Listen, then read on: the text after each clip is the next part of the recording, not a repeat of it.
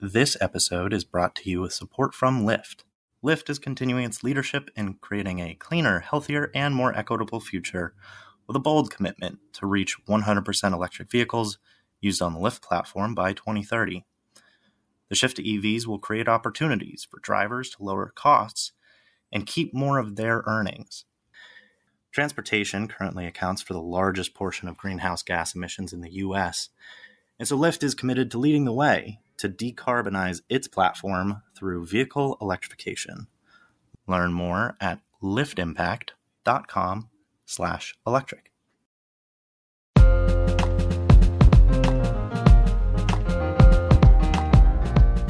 So I think for Houston, my advice really is, in addition to everything that my colleagues are talking about here about the transition, what can Houston do to position itself to be a leader in producing the 68 million barrels we're still going to need in 2040, right? And I think investors will be looking for resources that are low cost, low risk, and low carbon on the oil and gas side.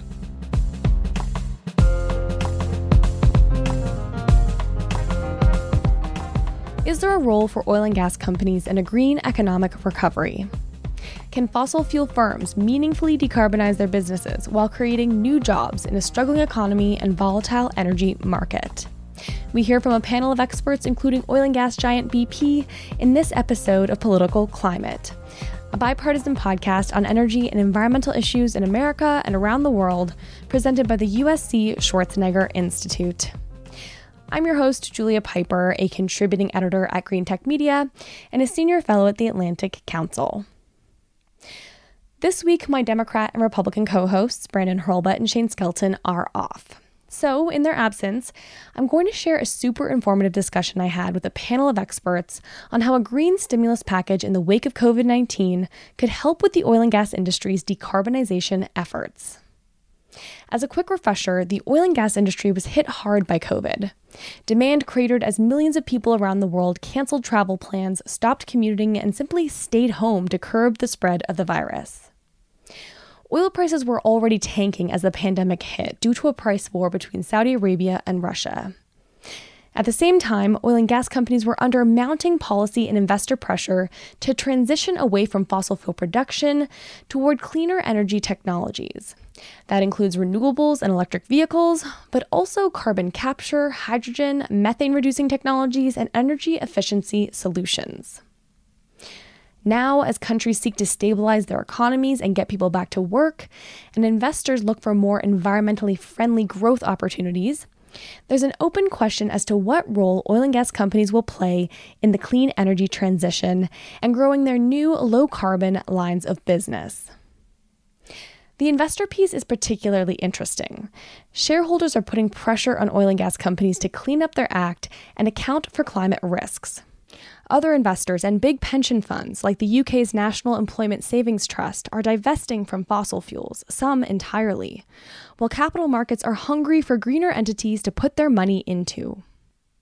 We're taking a closer look at this divest-invest trend in Political Climate's miniseries that we're calling Ditched: Fossil Fuels, Money Flows, and the Greening of Finance, which airs on Mondays. So if you're interested in this topic, I hope you'll download those episodes. The conversation you're about to hear isn't exclusively about the role of the financial sector in tackling climate change, but it very much informs that discussion with a look at how oil and gas companies are reforming their businesses to align with climate goals. We'll be circling back on how the divestment movement and growing investor pressure is affecting oil and gas companies a little later on in the Ditched miniseries. In this episode, I wanted to share a conversation in full that I had with 4 energy experts. Cindy Yielding, Senior Vice President at BP America, Gavin Dillingham, Clean Energy Policy Program Director at Houston Advanced Energy Research Center, Alex Dewar, Senior Director at the Boston Consulting Group's Center for Energy Impact, and R.J. Johnston, Managing Director for Energy, Climate, and Resources at the Eurasia Group. This discussion was originally recorded in late July for a live event hosted by the Atlantic Council and the Center for Houston's Future, and is being republished here on Political Climate with permission. Because it was recorded live, you will hear a few moments of subpar audio, but the content is compelling. Cindy Yielding outlines BP's net zero emissions by 2050 goal, which serves as a handy refresher ahead of BP's Investor Day later in September, where the company is expected to reveal more information about its climate plan. Cindy also addresses recent oil and gas company write-downs and layoffs, and how BP is working to support local communities. Other speakers weigh in on how the city of Houston, a hub of the U.S. oil and gas industry, can adapt to changes within the energy sector and increase resilience while promoting clean energy, and on how government policy is influencing oil and gas companies, as well as the prospects of a green recovery. The last thing I want to say before turning to the meat of the show is that if you're looking for an honest breakdown of the trade-offs and hard truths on the energy transition in Alberta, Canada, and beyond, then you need to check out Energy versus Climate, a live interactive webinar, podcast, and occasional newsletter from energy experts David Keith, Sarah Hastings-Simon, and Ed Whittingham. In many ways, Alberta is a canary in the coal mine for the collision between climate and jobs, but it can also be a model for successfully managing that disruption. You can check out Energy versus Climate on Apple Podcasts, Spotify, or wherever you listen, and sign up to get information about their live webinars at energyvsclimate.substack.com. Okay, enough with the preamble, I know. Here's a conversation on green stimulus and the role of oil and gas in the energy transition.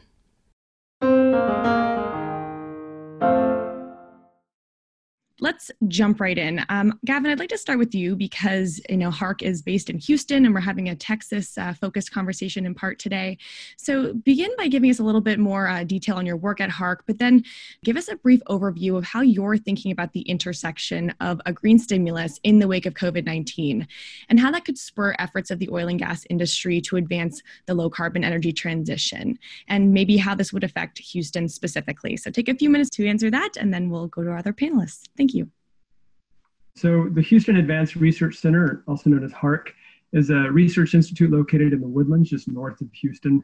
And we focus on a variety of air, energy, and water type issues, sustainability type research questions, really focused in Texas as well as along the Texas Gulf Coast. Most of the work that I focus on is more on the clean energy side, decarbonization of the grid, as well as energy resilience, how to improve the resilience of our power sector as we witness a growing number of extreme weather events. And so we do a lot of work with developing and working as a research management organization where we build and bring together large teams, large groups of collaborators to kind of answer some of these more difficult questions. Some of the work we're looking at right now is really developing a model that allows us to downscale climate risk, both transitional risk and physical climate risk impacts to the power sector across the United States. So I'm very excited to be here and have this opportunity. So to kind of respond to your first question here, really what we're looking at is, when we're looking at in respect to COVID-19 and the green stimulus, we really need to be looking at things that can help on the near term. There's been a significant amount of job losses. So we need to look at the near-term recovery as well as mid and long-term industry change and kind of that decarbonization energy transition effort. Much in line with kind of what we're discussing today, there's actually 3 articles in the Houston Chronicle that kind of point directly to this need for stimulus and change in the market. One was focused specifically on kind of a contrasting between Tesla and ExxonMobil and the amount of research and development activity that's happening focused on decarbonization, as well as one company that's focusing more on kind of maintaining the status quo to some degree, and how are those going to come out in the end. A couple other articles, the other 2 articles really focused on suggesting that maybe the status quo is not ideal. There needs to be more rapid transition happening. There needs to be a greater movement forward. And one focused more specifically on banks reducing investment in oil and gas and de-risking their balance sheets. The other talked more specifically in climate risk in general, both transition risk, which is decarbonization and the impacts that could happen there, as well as growing wariness of investors. BlackRock, as many of you probably know, made these significant investment or announcements about pulling back in some of their investments or wanting greater disclosure of physical climate risk, and so largely extreme weather risk, both chronic and long-term type risks happening to the portfolios that they manage and monitor as such. So really just interesting to see that happening in the Chronicle this morning, just very apropos to what we're looking at today. There's 2 things that I really want to continue to emphasize, that anything that comes out that's going to be a green stimulus really needs to look at physical climate risk to some degree. It's a growing issue. It's a growing concern. You look at the recent data coming out of NOAA about billion-dollar disaster events already in 2020. As of this month, there's been 10 climate disaster extreme weather events that over $1 billion in the United States. When you look at the trends over the last couple decades, since 1980 to 2019, we've seen about 6 to 7 of these extreme weather events happening. When you just look at 2015 to 2019, there's been on average 14 of these billion-dollar events. And so we're seeing these in growing amount of extreme weather risk happening here. And we really need to, as we transition our economy and look to ways in which to decarbonize, make sure we're looking at both the greenhouse gas mitigation, the physical climate risk side of things.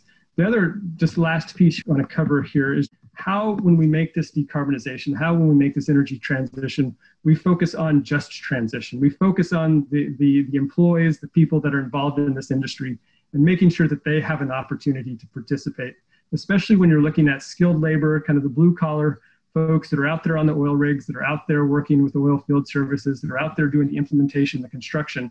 Make sure that we're developing an economy that they can participate in. Make sure we're developing workforce training, workforce opportunities that allows them to prosper, and kind of want to open up in that regard. Thank you. Cindy, I'd love to go to you next to hear BP's perspective. In February, there was a huge announcement.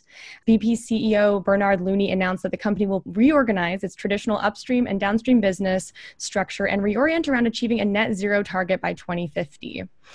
You have a wealth of experience working in the oil and gas industry. Tell us a little bit more about your experience here and the issues that you're working on now. I understand you're on the leading edge of this. What exactly is BP trying to do here? Okay, so first of all, hi Julia, thank you for having us and including me and BP in today's panel. So kind of BP in a nutshell, in February, as you said, we announced a new purpose, reimagining energy for people on our planet. And to make this purpose a reality, we've adopted the ambition to be a net zero company by 2050 or sooner, and to help the world get to net zero carbon. So this will mean tackling about 450 million tons of emissions, 55 million from our operations, and 360 million tons of carbon content from our upstream oil and gas production. Just a little bit more kind of nerdy detail here. Our ambition is underpinned by 10 aims. We believe these 10 aims, taken together as a package, set us out on a path that's consistent with the Paris goals and with our new purpose. So I'm going to go through these really quickly, so bear with me. Aims 1 through 5 are to get BP to net zero. These aims include for BP to be net zero across our entire operations on an absolute basis by 2050 or sooner. Our second aim is to be net zero on an absolute basis across the carbon in our upstream oil and gas production by 2050 or sooner. And those were the two numbers I referenced earlier. Our third aim is to cut the carbon intensity of the products we sell by 50%. Our fourth aim is focused on methane. We'll install methane measurement at all our major existing oil and gas operations and processing sites by 2023, publish the data, and drive a 50% reduction in methane intensity in these operations. Our final BP-focused aim is to increase the portion of investments that we make into our non-oil and gas businesses. So then aims 6 through 10 are really about helping the world get to net zero carbon. And they include a more active advocacy for policies that support net zero, including carbon pricing, incentivizing our global workforce to deliver on our aims, for them to also be advocates for net zero. That's through compensation. Our eighth aim, setting new expectations for our relationships with trade associations. 9 is leading in transparency of our reporting. We feel like that's very important for some of the reasons that Gavin referenced earlier on people watching and the focus of investors. And then finally, and this is one of my favorite aims, we've created a new team to develop integrated clean energy and mobility solutions for cities and regions. So as I mentioned, we launched this new purpose and ambition in February, and we just stood up the new structure the 1st of July. We're planning to share more on the strategy and some more detail behind each of these aims and how we'll deliver on our ambition as part of our Capital Markets Day in September. Fantastic. Thanks for running through that. All right, Alex, I'd like to go to you next. Oil and gas companies are facing mounting societal pressure to better address the threat of climate change. You recently wrote for the Atlantic Council's Energy Source blog that, quote, in discussions about COVID-19, economic recovery policies, any measures focused on the oil and gas industry are often portrayed as being at odds with a green stimulus. Take a minute to describe your role at Boston Consulting Group, if that would help, set us up here, and then dive right into that comment. What did you mean when you wrote that a green stimulus within the oil and gas industry is not necessarily a contradiction in terms? Thanks, Julia. So just by way of background, I work at BCG's Center for Energy Impact in Washington, D.C., and one of our central jobs really is to work with our clients globally to navigate energy transitions through an understanding of how technology, policy, and market and consumer trends will shape the future of energy. And with that, we really work with clients to identify commercial opportunities for our private sector clients, as well as many of our public sector clients focused on how to promote competitiveness going forward through the energy transition. And really, to answer your question, I think our central focus in many ways since March has really been trying to understand how COVID-19 will impact energy transitions in different ways. Ultimately, whether it will be a force that can help to accelerate energy transitions or slow them. And I think what we've found in the U.S. in particular is that there is a real risk that the health, social, and economic impacts coming out of COVID-19 can really destroy or undermine at least governments and private sector's economic capacity to promote energy transitions. Because what we know is that to deploy clean energy is a very capital intensive process, and you need economic stability and capacity to do that. So as the U.S. is very much sort of still grappling with this, grappling with the immediate health and human impacts and the high unemployment coming out of COVID-19, what we've been looking at is where are there areas in the short run that can help to promote employment while also contributing to material emissions reductions. I think a lot of focus is paid toward long-term investments, R&D, of course, and accelerating new technologies for the long term. But the first wave of stimulus in many ways needs to be focused on the real human impacts and promoting employment, stabilizing employment at least. And within that sort of dimension or ways of thinking about it, we really have identified three areas in particular where we think the oil and gas industry can play a role, both in terms of achieving those two goals, right, of stabilizing employment and reducing emissions in the near term.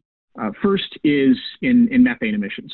We have all seen the news. This is a very material and has been growing source of greenhouse gas emissions in the U.S. So I think even modest investments around plugging orphaned wells, as well as helping to kick off more systematic monitoring of methane emissions from our natural gas supply chains is, a quick win on both fronts. Second, energy efficiency. We've seen in other instances how it can be a great promoter of job development.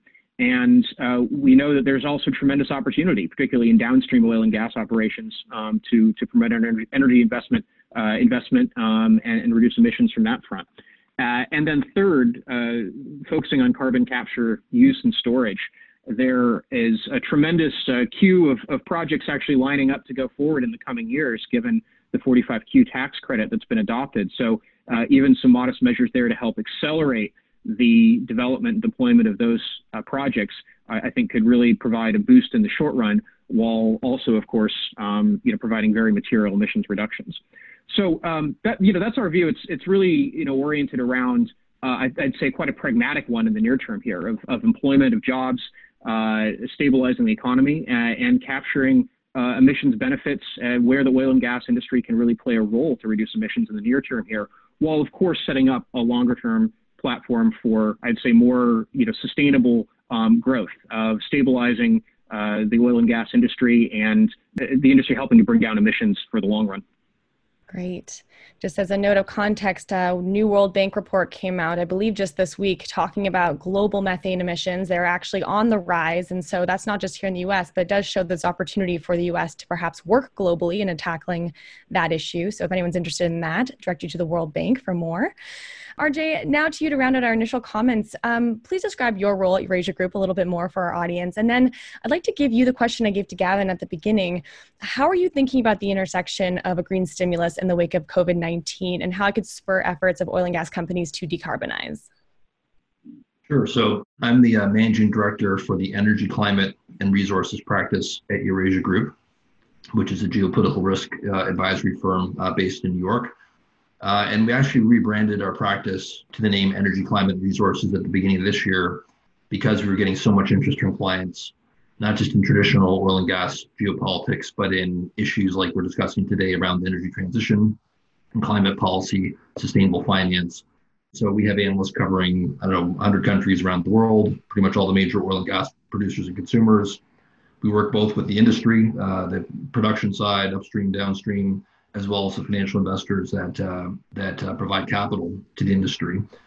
And I think I would focus on that last piece in answering your question, which is, even though Eurasia Group is political science and international relations and focused on governments, I think that a lot of the interesting things in the decarbonization front and energy transition are happening in the capital markets, right? That I think that the capital markets are actually moving a lot faster than governments, not just in the US, where obviously the Trump administration has been fairly indifferent to this issue, but even in the European Union, where capital markets are a key part of the new taxonomy that Brussels is building to support the energy transition, influencing a lot of the key companies based in Europe all along the energy value chain. And I think that what we're seeing is, from a capital markets perspective in green stimulus, I would say there's a lot more potential to tap into capital markets and private markets than there is into government. Right? I think government will play a niche role, and certainly in countries like China, where the command and control economy will play a big role. But I think unlocking the power of the big banks, the big asset managers, insurance companies, Silicon Valley, Wall Street, all of which are really increasing their focus on decarbonization and looking for projects to deploy their capital to support the energy transition. Now, why are they doing that? Mostly it's not because governments are telling them to, although in some places like maybe Europe they are. It's because they see business opportunity, right? The opportunities really are to build a portfolio of sustainable finance projects, whether it's green bonds, whether it's project finance, whether it's portfolios of the publicly traded assets that have a green flavor. That's what the customers are looking for. So yes, regulators and policymakers are shaping this, but I think the customer demand for financial products that support the energy transition is extremely high. So then the challenge becomes, as Cindy suggested, how can the legacy oil and gas companies tap into those very large funding pools, right? Which frankly are much larger than they are for traditional oil and gas. And we talked about COVID, but let's not forget that even before COVID, the traditional upstream sector was struggling to raise capital with very few exceptions. Now, in the midst of COVID, it's an even greater struggle.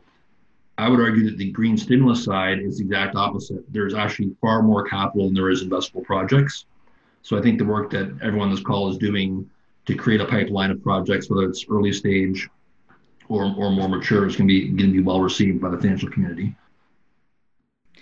I want to go back to Gavin first and look at Texas again a little more closely. It is a huge player in the renewable energy sector, obviously also in the oil and gas sector. I'm wondering what opportunities you see a little more specifically for an even greater role for Houston and Texas in this clean energy economy as you would define it. How would you flesh that out a little bit?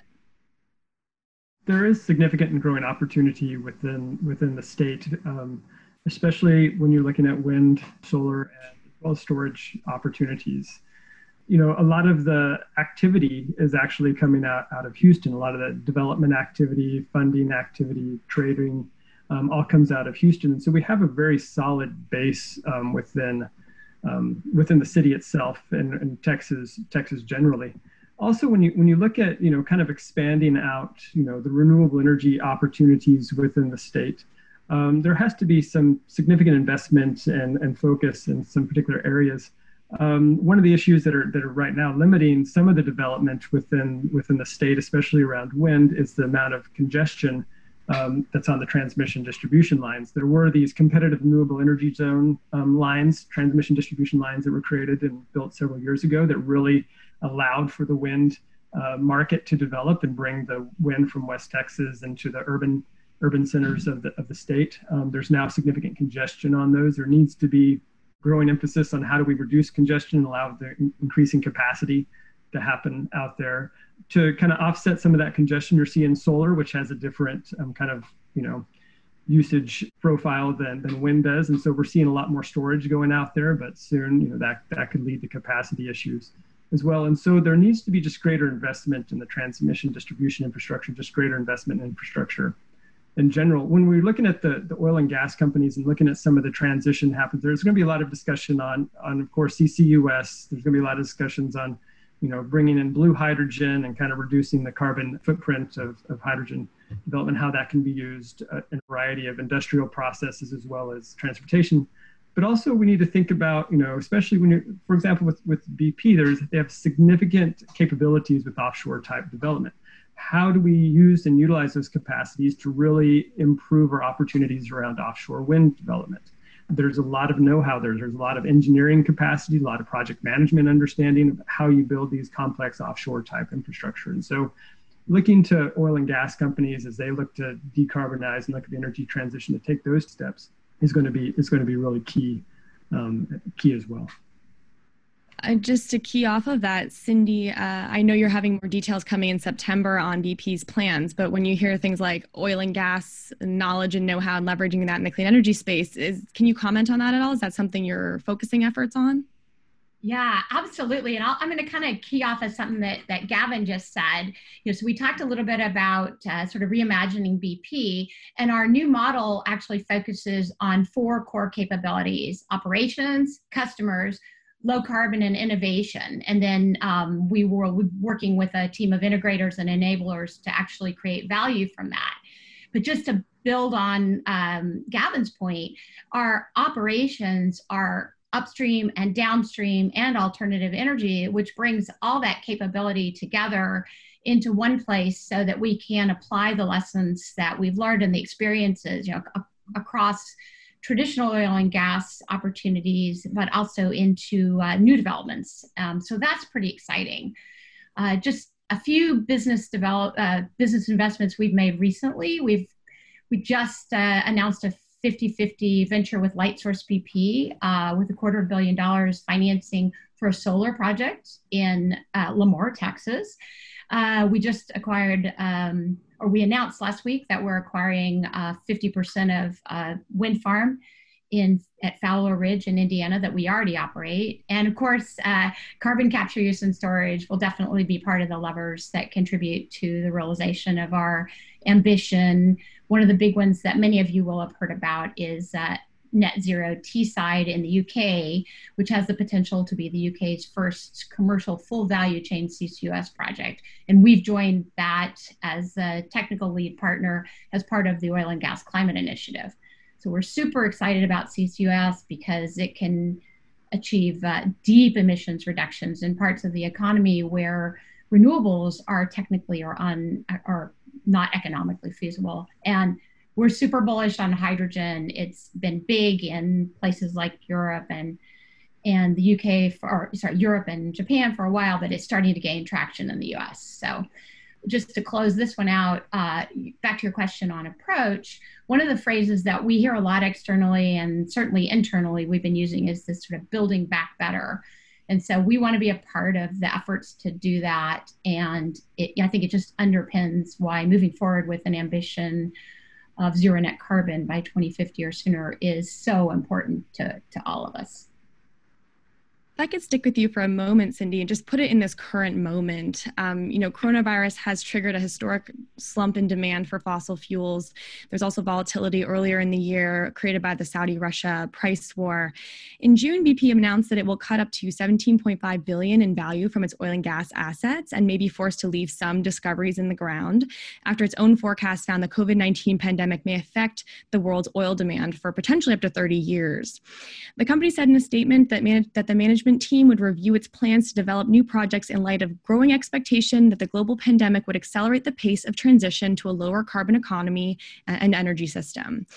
So just to put it again in this moment, how is BP able to keep its focus on these new ventures, on spending in these new areas when its traditional business is going through this, rocky moment, and there's just a lot of chaos in markets overall, both in oil and gas and in clean energy? So how are you keeping your eye on the prize here? And so I'll speak more as an individual here than as sort of on behalf of BP. But we have been taking steps, like we've recast our price deck. As you know, we wrote down some of our assets, and we are certainly, as part of the restructuring, looking to cut back and focus on the really crystal clear priorities.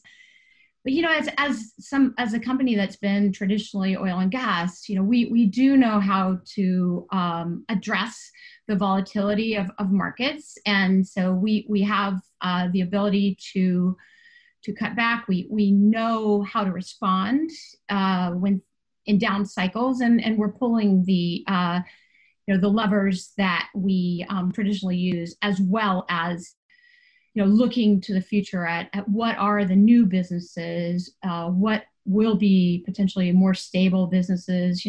There's sort of science and thinking that renewables might actually help us get a little bit out of the ups and downs that the oil and gas industry has faced for a while. So we're addressing that, like kind of all of our comrades, and we're just focusing on what we believe could be, the strongest business models for us moving forward and strengthening the corporate balance sheet in the meantime. I guess, RJ, to go to you, are you seeing that play out in what oil and gas industry players are looking for in terms of stable returns from clean energy projects? And by that, I mean more renewable energy projects, energy storage, electricity sector, services. To what extent is that an opportunity for these firms to make money, basically, and get through this crisis? Well, that's, of course, the big question, right? I think that even the national oil companies, the government-owned oil companies around the world are having to wrestle with that, not just the publicly traded IOCs. So the way we're thinking about this is, a lot of these companies have demonstrated the ability to successfully develop profitable, clean tech, renewable projects at the project level. But I think what Cindy's talking about is more enterprise level transformation, right? And I think that's where the market is, it understandably still, skeptical is the right word, but still looking for more data and more detail. BP has actually provided more than most, because it does transform the whole organization. And we're moving from a model where the industry basically invested to acquire reserves, and the expectation was the value of the reserves would go up every year, and the companies that produce them efficiently were rewarded in the marketplace. That model is basically dead, right? I think that BP and some of the European peers understand that, are moving past it. The market, I think the patient capital, the longer term institutional investors will go with them on that journey. Those who are looking for short-term returns may be disappointed. But I think the challenge really is, how do you stitch it all together, right? Everything we've mentioned: wind, hydrogen, CCS, LNG, electric vehicle charging stations, solar, battery storage, right? How does that all integrate in the same way that the traditional upstream, midstream, downstream value chain for oil and gas existed? That's what everyone's still trying to figure out. But again, I think it's good that some companies at least are thinking about the total transformation at the enterprise level, not just kind of a project here or a project there.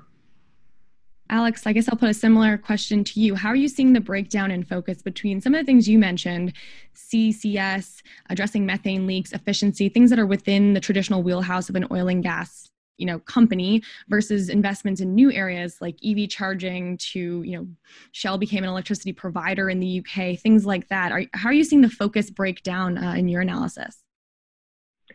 Well, I'll say it's highly differentiated on both a company and a country level. Now, both of those types of measures, the sort of scope 1 and 2 emissions from own operations, as well as scope 3 from shifting towards a lower carbon portfolio of businesses overall, both of those types of measures will play an absolutely critical role in reducing emissions intensity of these companies and ultimately driving energy transitions forward down the line. I think scope 3 type of measures have gotten a lot of attention, but one thing we've found with our clients is there is tremendous potential to reduce greenhouse gas emissions in aggregate, focusing on scope 1 and 2. And one of the points I like to emphasize is that if we think of oil and gas value chains, sort of from well to wheels or burner tip, right, about 20% of the emissions is embedded in scope 1 and 2 for the production, transformation, processing, transport, et cetera, of those hydrocarbons to the end source. And we know that a lot of the measures that can help to reduce those emissions are some of the lowest hanging fruit, in terms of cost and ease to do, in terms of methane emissions, energy efficiency, a couple of the topics I mentioned before. So I think companies are rightfully focusing on a basket of both of those. And it sort of depends, right? For your European IOCs, what we're seeing is a real combination, because in many ways they have already pursued a lot of the scope 1 and 2 emissions reduction measures in the past. They have some of the lower kind of carbon intensity of production to begin with. And so inherently, with a push towards net zero in Europe, that they, need to look towards scope 3 and diversify.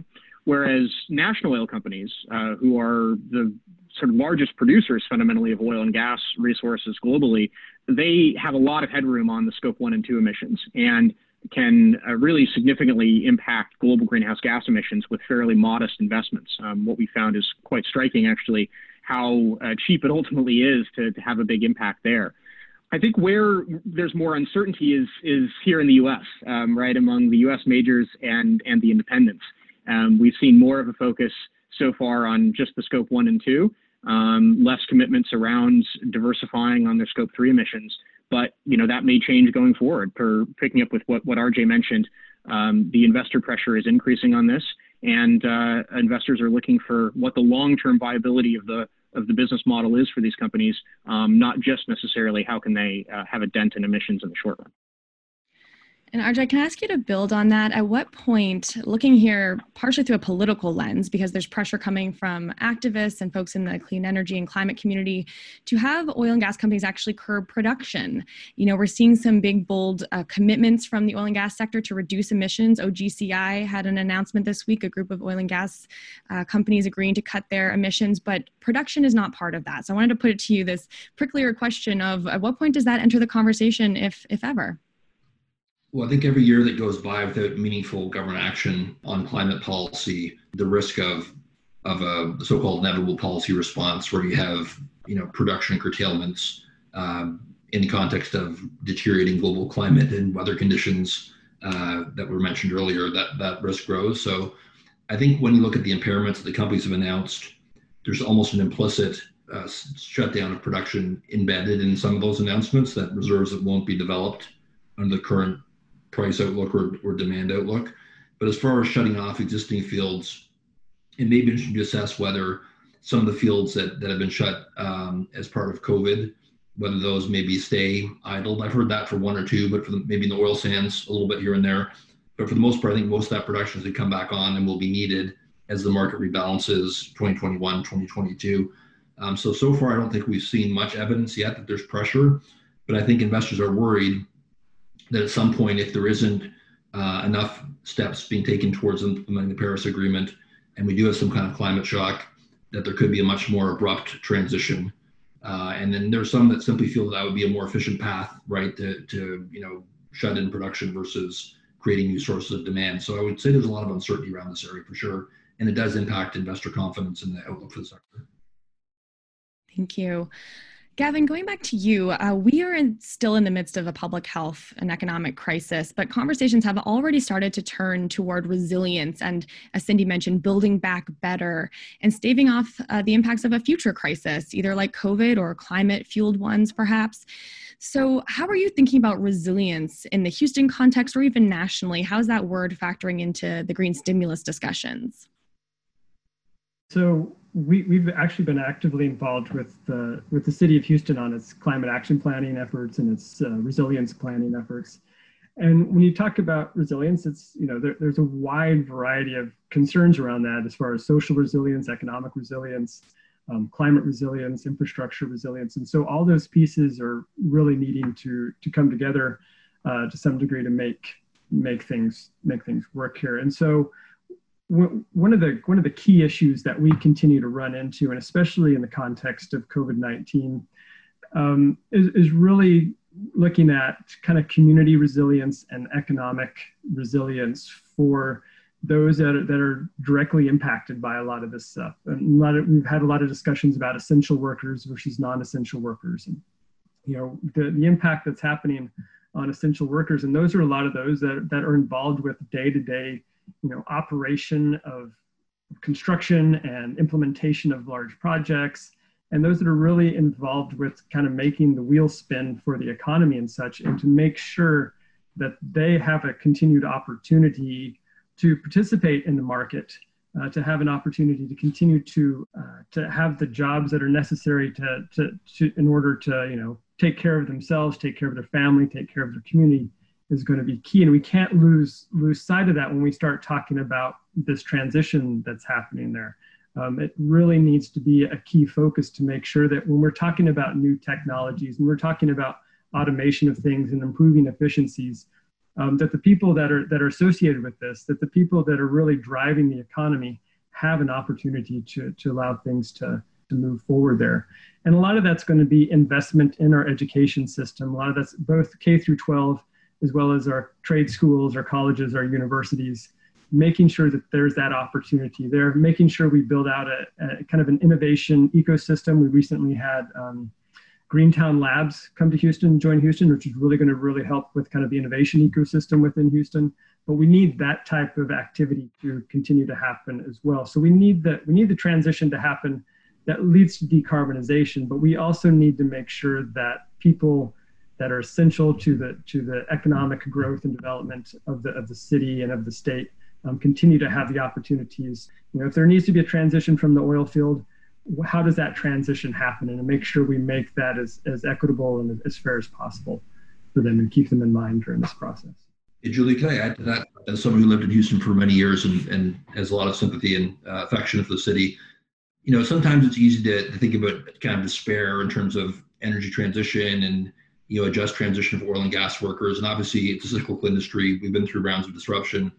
But for perspective, the IEA Sustainable Development Scenario, which is their pathway for 1.5 degree scenario, still has 68 million barrels a day of oil demand in 2040, which is based around about $600 billion a year of fossil fuels investment. And that's the low carbon scenario, right? So above that, it's actually much higher. So I think for Houston, my advice really is, in addition to everything that my colleagues are talking about here about the transition, what can Houston do to position itself to be a leader in producing the 68 million barrels we're still going to need in 2040, right? And I think investors will be looking for resources that are low cost, low risk, and low carbon on the oil and gas side. And I think many companies in Houston are taking advantage of the ecosystem there to look at how to produce fields along those lines, how to electrify the upstream, how to reduce the Scope 1 and Scope 2 emissions, as was mentioned earlier. And so I think there is a long tail here for oil and gas. Gas, I didn't mention as much, but even on the oil side, even in a peak demand world, you still have $600 billion a year of investment going into sectors. So that's probably something to keep in mind as well. Cindy, I know you work a lot in the Houston area on these types of issues, so I'd love to get your thoughts. And we have a question from the audience, if you don't mind, just to build on this. We're talking about jobs still in the oil and gas sector, but Corey asks about potential opportunities to transition high-skilled workers into green energy jobs if they want them, pointing to layoffs that have already happened in the Houston area from Exxon, for instance. So how is BP thinking about not only the bigger question of jobs and resilience, but then this transition question? Are you taking folks from inside your own organization and moving them into greener areas of the business? Any insight you can provide would be great. Okay, so Julie, I think to address the how do you transfer people around, we're really starting to get our arms around how transferable the skills are. So my background's in geology, and we talked to a lot of folks about, did I join the wrong industry and focus in the subsurface? So geology, petroleum engineering, reservoir engineering.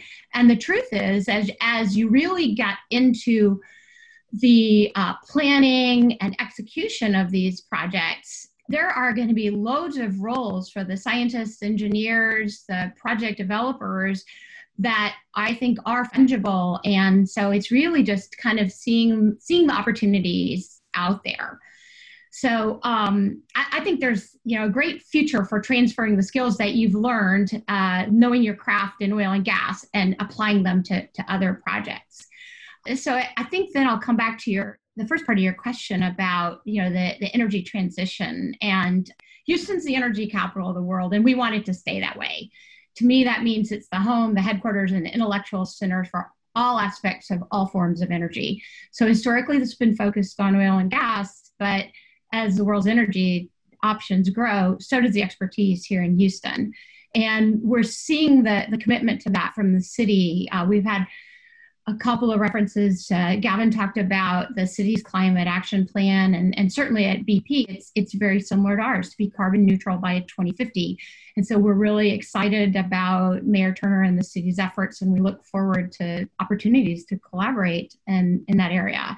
Houston's business community is active and engaged. Bobby Tudor, who's the chair of the Greater Houston Partnership, has made energy transition his top priority, and he and Bob Harvey, JHP's president and CEO, have assured that the Houston community is focused and welcoming all forms of the energy business into Houston. I'll kind of stop there. I can keep going on and on about the opportunities for Houston and priorities, but there are a lot of good things to share from this site. Great. Turning to another set of audience questions. This is around carbon capture and sequestration. They're asking the panel to comment on short-term impact of COVID-19 on the ability for 45Q, the tax program, to drive CCUS projects. If you make less profit, you pay less tax. In theory, that mechanism would not be as effective.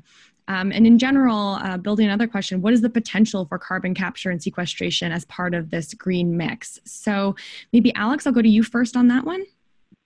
Absolutely. So I think the really important thing about 45Q is that the tax credit is transferable.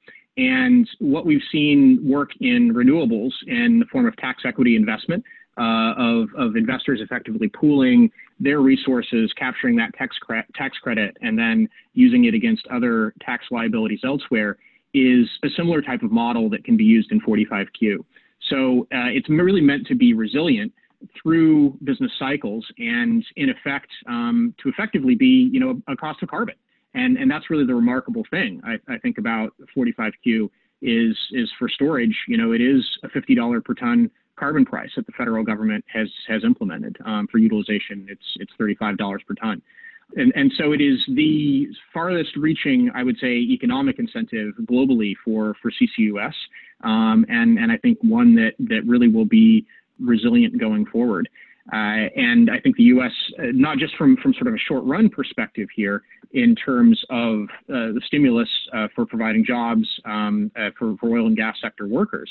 As Cindy was just talking about, this is a great space where you have a high transferability from the traditional oil and gas. I mean, it literally is dealing in the subsurface as well as all the surface level components here and the engineering capabilities, but is an opportunity as well to promote U.S. competitiveness in the sector going forward. We know from all of the modeling that carbon capture will need to play a incredibly central role to meeting well below 2 degrees or getting anywhere close to it, frankly.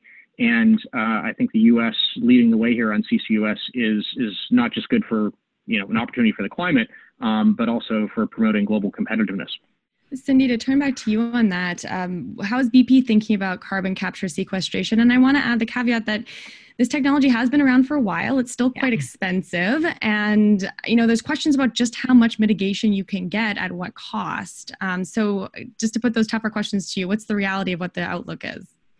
Yeah, so I think RJ did a great job of sort of framing, that we will continue to have oil and gas.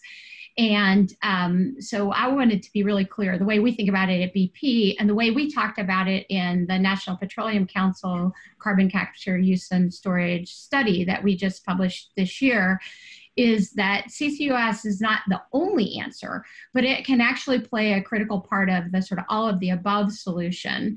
And, RJ mentioned the IEA Sustainable Development Solution. That shows that if we apply this sort of all the tools in the toolkit, CCUS could potentially address about 10% of the world's CO2. And so it's not the only answer, but it's a great answer because of what you said, Julia. We can do it today. We've got proven technologies.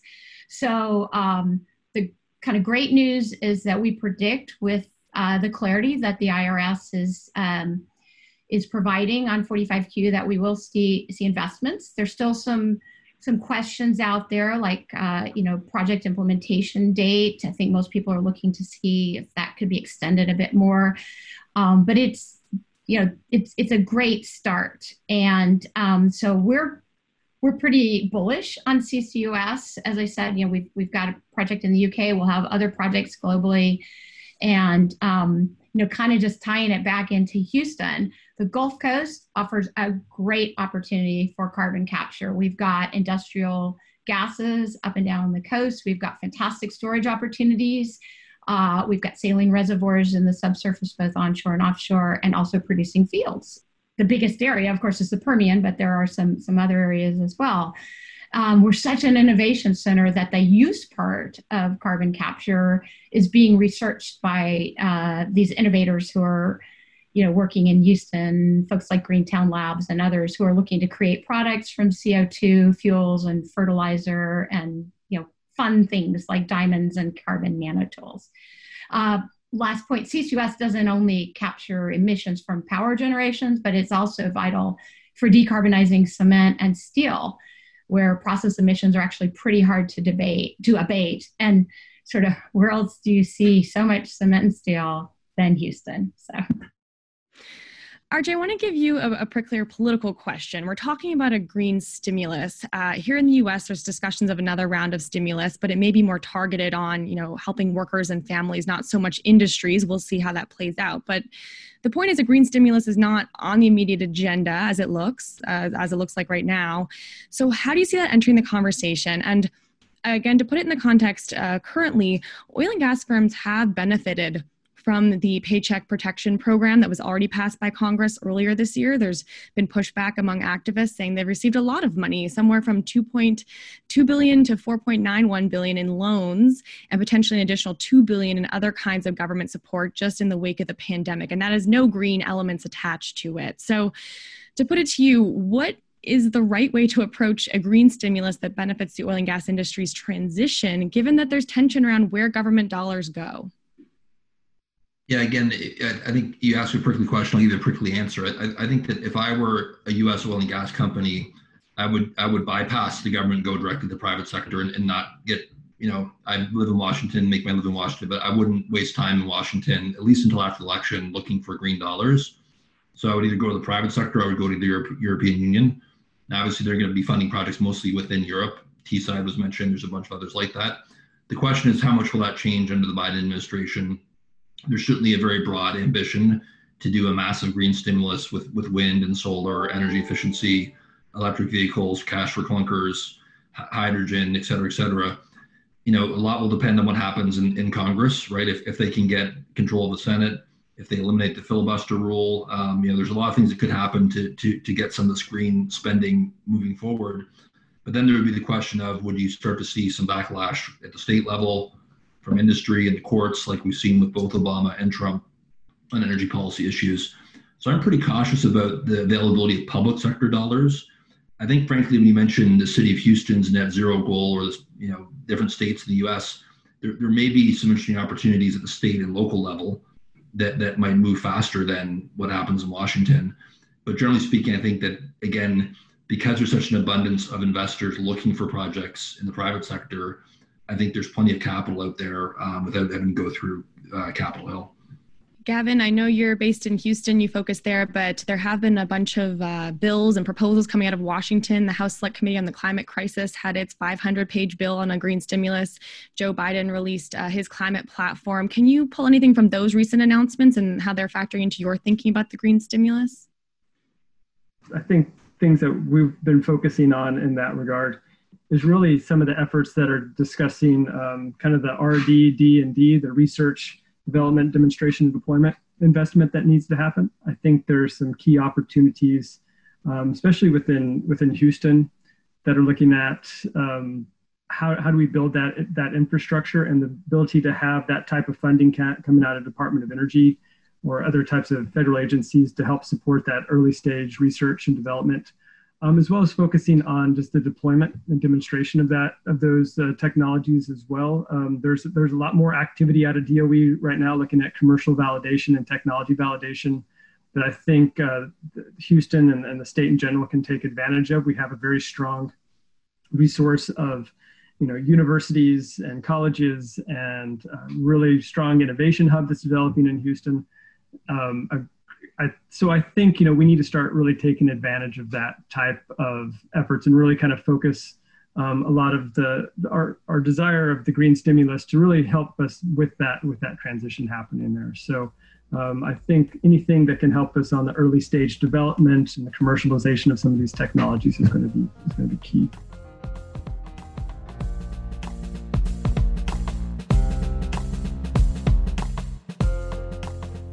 That brings us to the end of this episode. Thanks so much for listening. As always, you can reach us on Twitter at poly_climate. We're also on Instagram with the same handle. And while you're here, remember to hit subscribe if you haven't already. I'll be back on Monday with another episode of Ditched. In the meantime, have a great rest of your week.